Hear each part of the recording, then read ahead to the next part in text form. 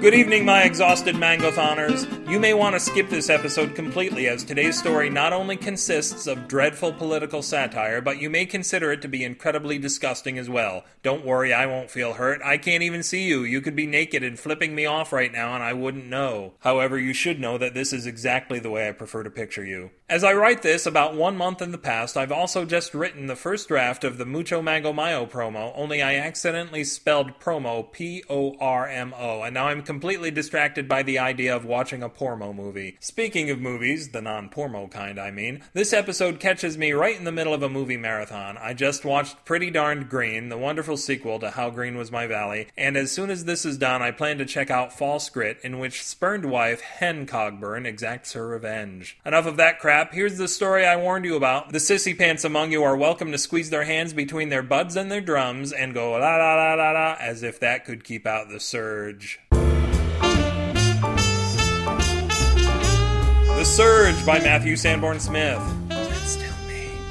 When the guy from USC said drinking piss gives you superpowers, well, we all knew he was full of shit. Another intellectual elitist. Worse than that, Bob said. An elitist intellectual. Thanks, Bob, but anyway, you get the picture. Some bastard who got educated and goes on TV instead of working on new cell phone features like he's supposed to. When the president said that drinking piss gives you superpowers, well, we had to admit she had a good point. We all drank piss. She's the president and she has God on her side. She's practically the pharaoh. Right away, people started speaking up and saying things like, my friends and I have been drinking piss for years and we don't have any superpowers. We'd come right back at them and say, you and your friends are all just a bunch of perverts and perverts don't get powers. They don't have the moral fortitude. When people started falling off of roofs and getting squashed by cars, we knew where we had gone wrong.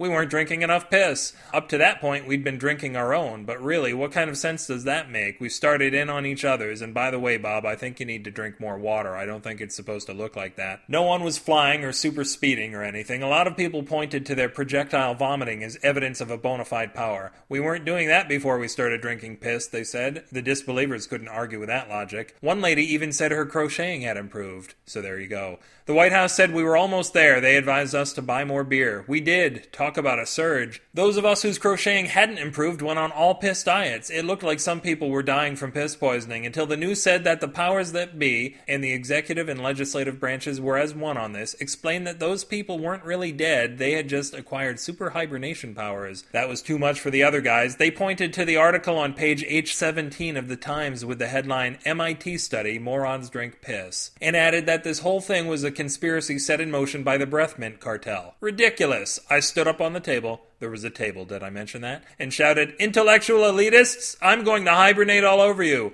I took a swig from my glass. Nothing happened. All right, maybe not today, but soon. We'll show you all. If this story filled you as you emptied, scramble it and other eggy wonders over at my seasoned griddle blog, the1000.blogspot.com. I talk about food a hell of a lot on this show. Does anyone get hungry when they're done listening?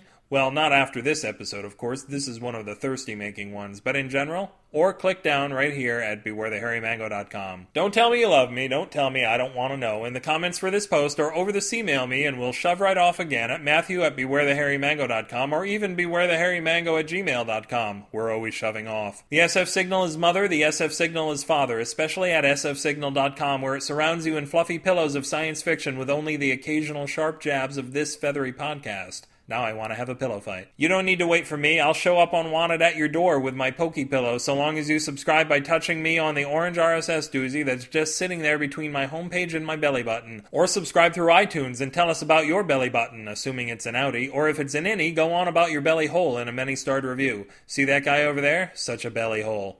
Ah, fuck it. I don't even care if you follow me on Twitter today. Catch up with me tomorrow. Shoot me up with electric money using the donate syringe on that home thing and watch me get high on your stash if that's your idea of a good time. Don't do electric money drugs, kids. Give them to me instead. This podcast constantly blurts out the wrong thing in every given situation while furiously shaking its Creative Commons Attribution Non-Commercial Share-alike 3.0 unported license at you. Faux pas. Roll over and kiss me tomorrow with your stank morning breath when this will be Matthew Sanborn Smith saying, and then after that saying, don't put the cart before the horse, put the cart on top of the horse. What's the horse gonna do, take it off? I'd like to see it work the buckle with its one enormous toe. That's why horses are our slaves. Good night.